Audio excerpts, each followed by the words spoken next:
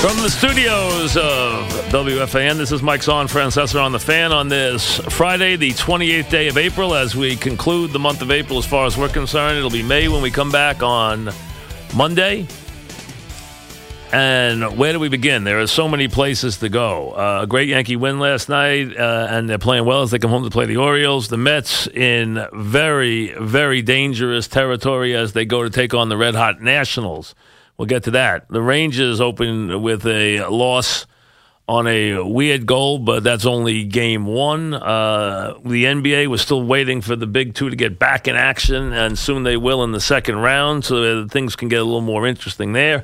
But we begin with the NFL draft, and I want to give you the big picture of the draft before we get to team specifics and some of the other specifics. And to me, maybe the NFL liked the visual of having a load of people, where they did staged in Philly last night. They completely took all power and all prestige away from their TV partners because they completely ruined it from their standpoint. I mean, the picks were showing up on social media before they even were coming out on TV.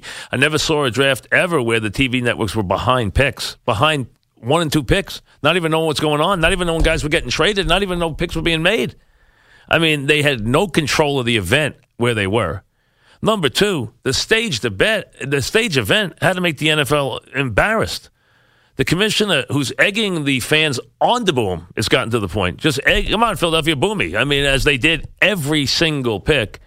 His hugging of each of these guys as they come out of the green room, it's a great process. Yeah, what is it worth when the number one guy isn't even there? Why are you going to have first-round guys there when the guy who everyone knew for 3 months was going to be the number one pick isn't even there? Number two, who decided that we were using props as these guys come forward? Nice story with your grandmother from the kid from UCLA who went to the Falcons. But, I mean, was he kidding?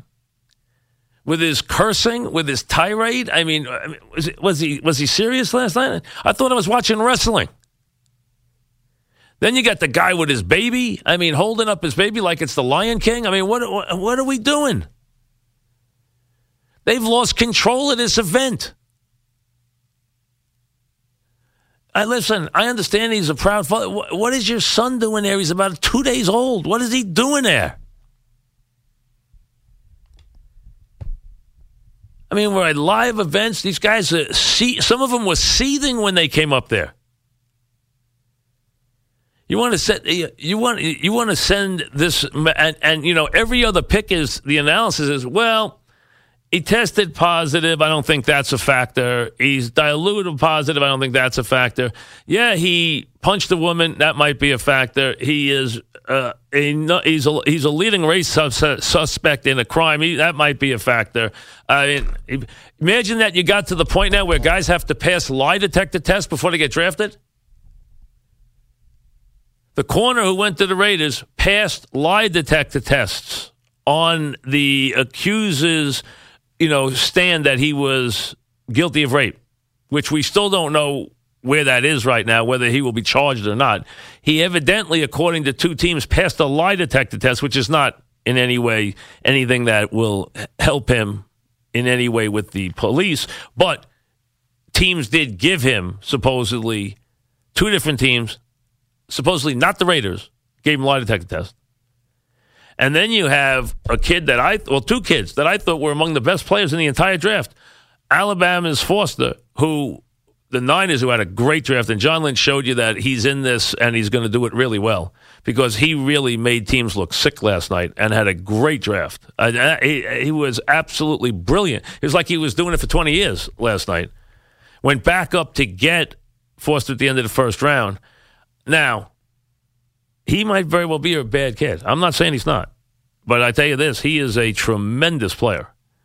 And I understand some teams ran away from him. But there's a lot of teams that may regret not drafting that guy if he, minds his business and stays out of trouble, which I understand could be an issue.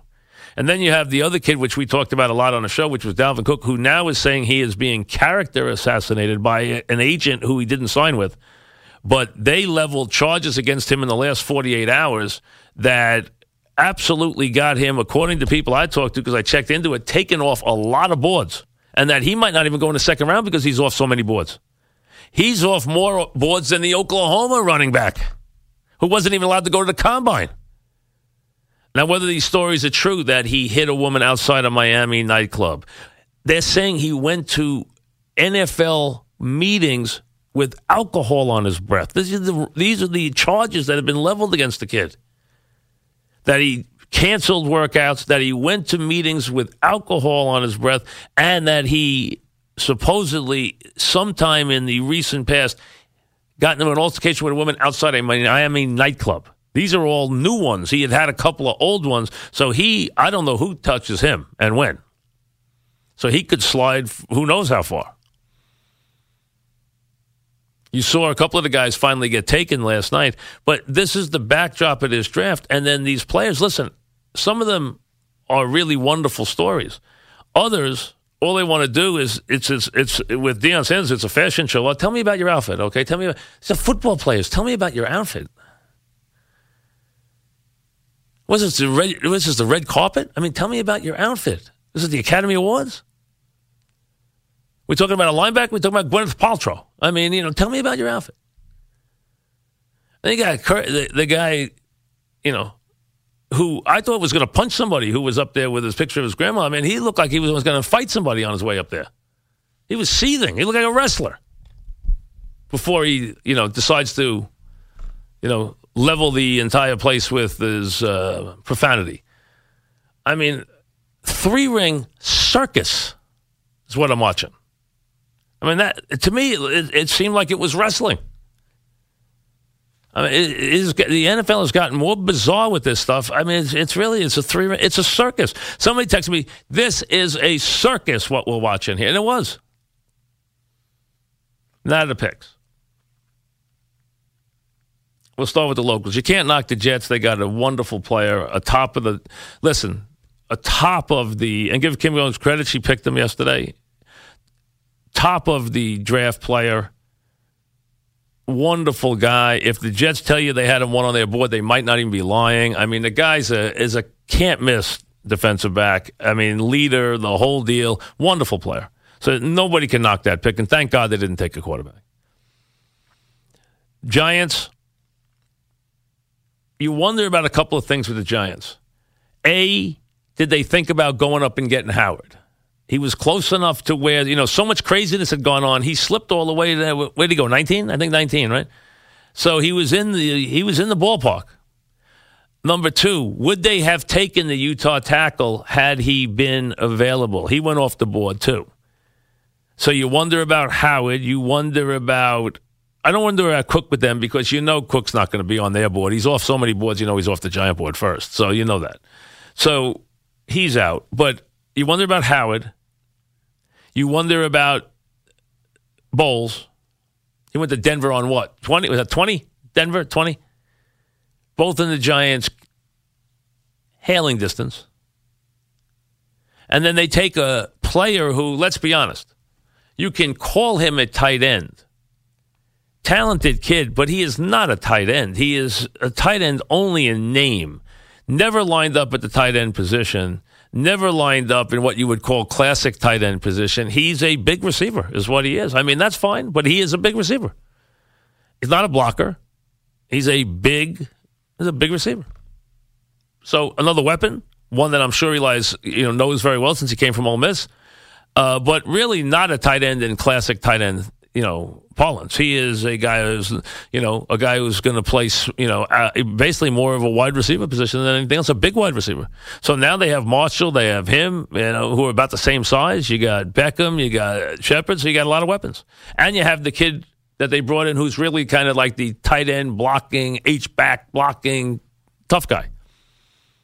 They just didn't fill that hole yet on that offensive line that you would have still liked to see them do it. But they did get another receiver who they're going to line up in the tight end position so he can maybe block a little. He can run the deep seam, which Eli loves to throw. So I don't have a problem with that pick.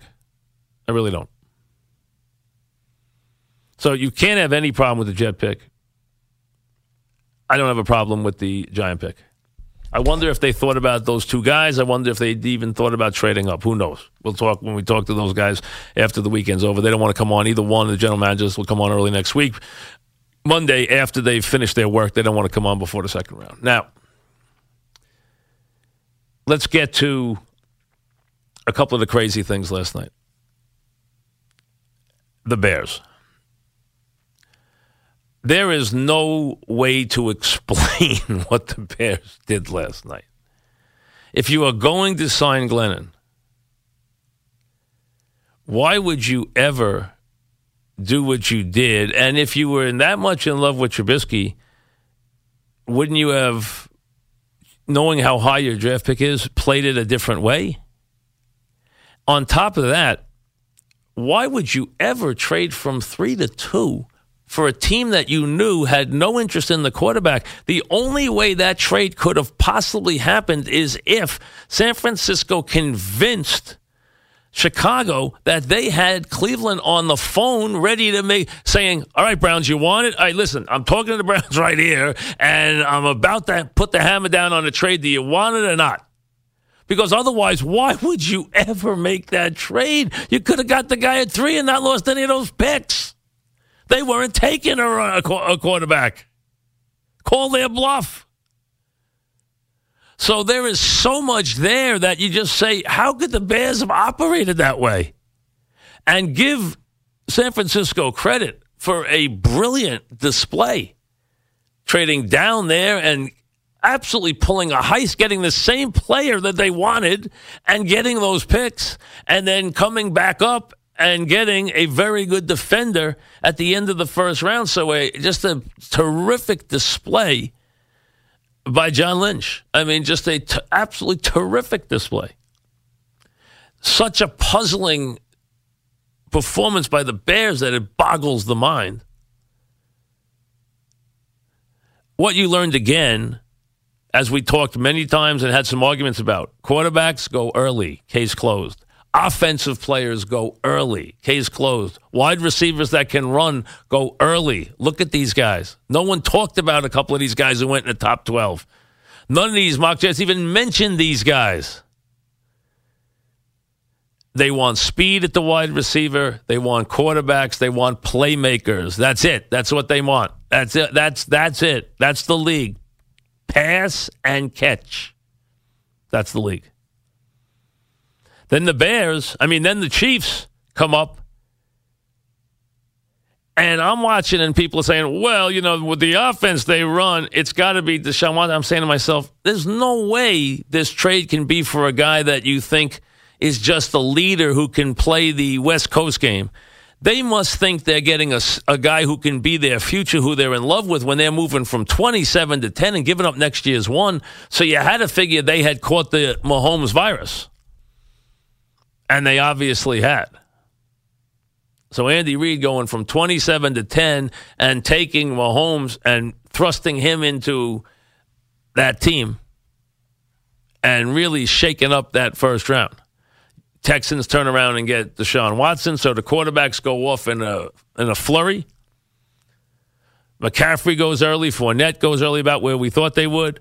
Cook is in a free fall now from all these accusations. There's a big story that I could point you to which says he swears he is sabotaged, but you know what? It's not going to do him any good because he didn't stop the bleeding last night. He didn't convince one team that he wasn't being sabotaged. So he's going to have to live with the results and just make somebody pay and take it out when he gets on the field. So somebody's going to get a heck of a player, and I'm not swearing they're getting a good kid because you know what? A lot of this stuff might be true. I have no way of knowing if it's true or not true. What it's done, though, is severe damage to him. There's no question. And he might have earned it. I don't know that he does or he didn't. But they treated him really worse than if he failed a drug test because he fell completely out of the round. So you have him and the Oklahoma running back staring people in the face as the second round starts. And do they pull the trigger or they let these guys slide farther? And then you can go from there. So that's the way this went. We can get to some of the other specifics. So for the Jets, solid. Can't knock the player. For the Giants, useful. Nothing to get thrilled about. Nothing to get upset about. and as wild a draft as you could have hoped for, with what happened at 2, what happened at 10, what happened at other times in the round, guys reaching for picks, taking wide receivers who no one even had thought about. So, crazy. But come back, get to the draft. We got to get to the Mets. We got to get to the Yankees. We got to get to the hockey. We got so much to do on a very, very busy Friday. On finally a nice day. Too nice to be in here. And the traffic is insane. It took me I actually thought at one point that I was not going to get here. We had to get off the road and take a back way in after being in the car an hour and a half. The traffic has gotten so insane. I just don't, I don't like to complain about it because everyone else deals with it too. But, man, I just don't know what's going on with these roads. You cannot get anywhere in this city anymore. Here's the Mink Man.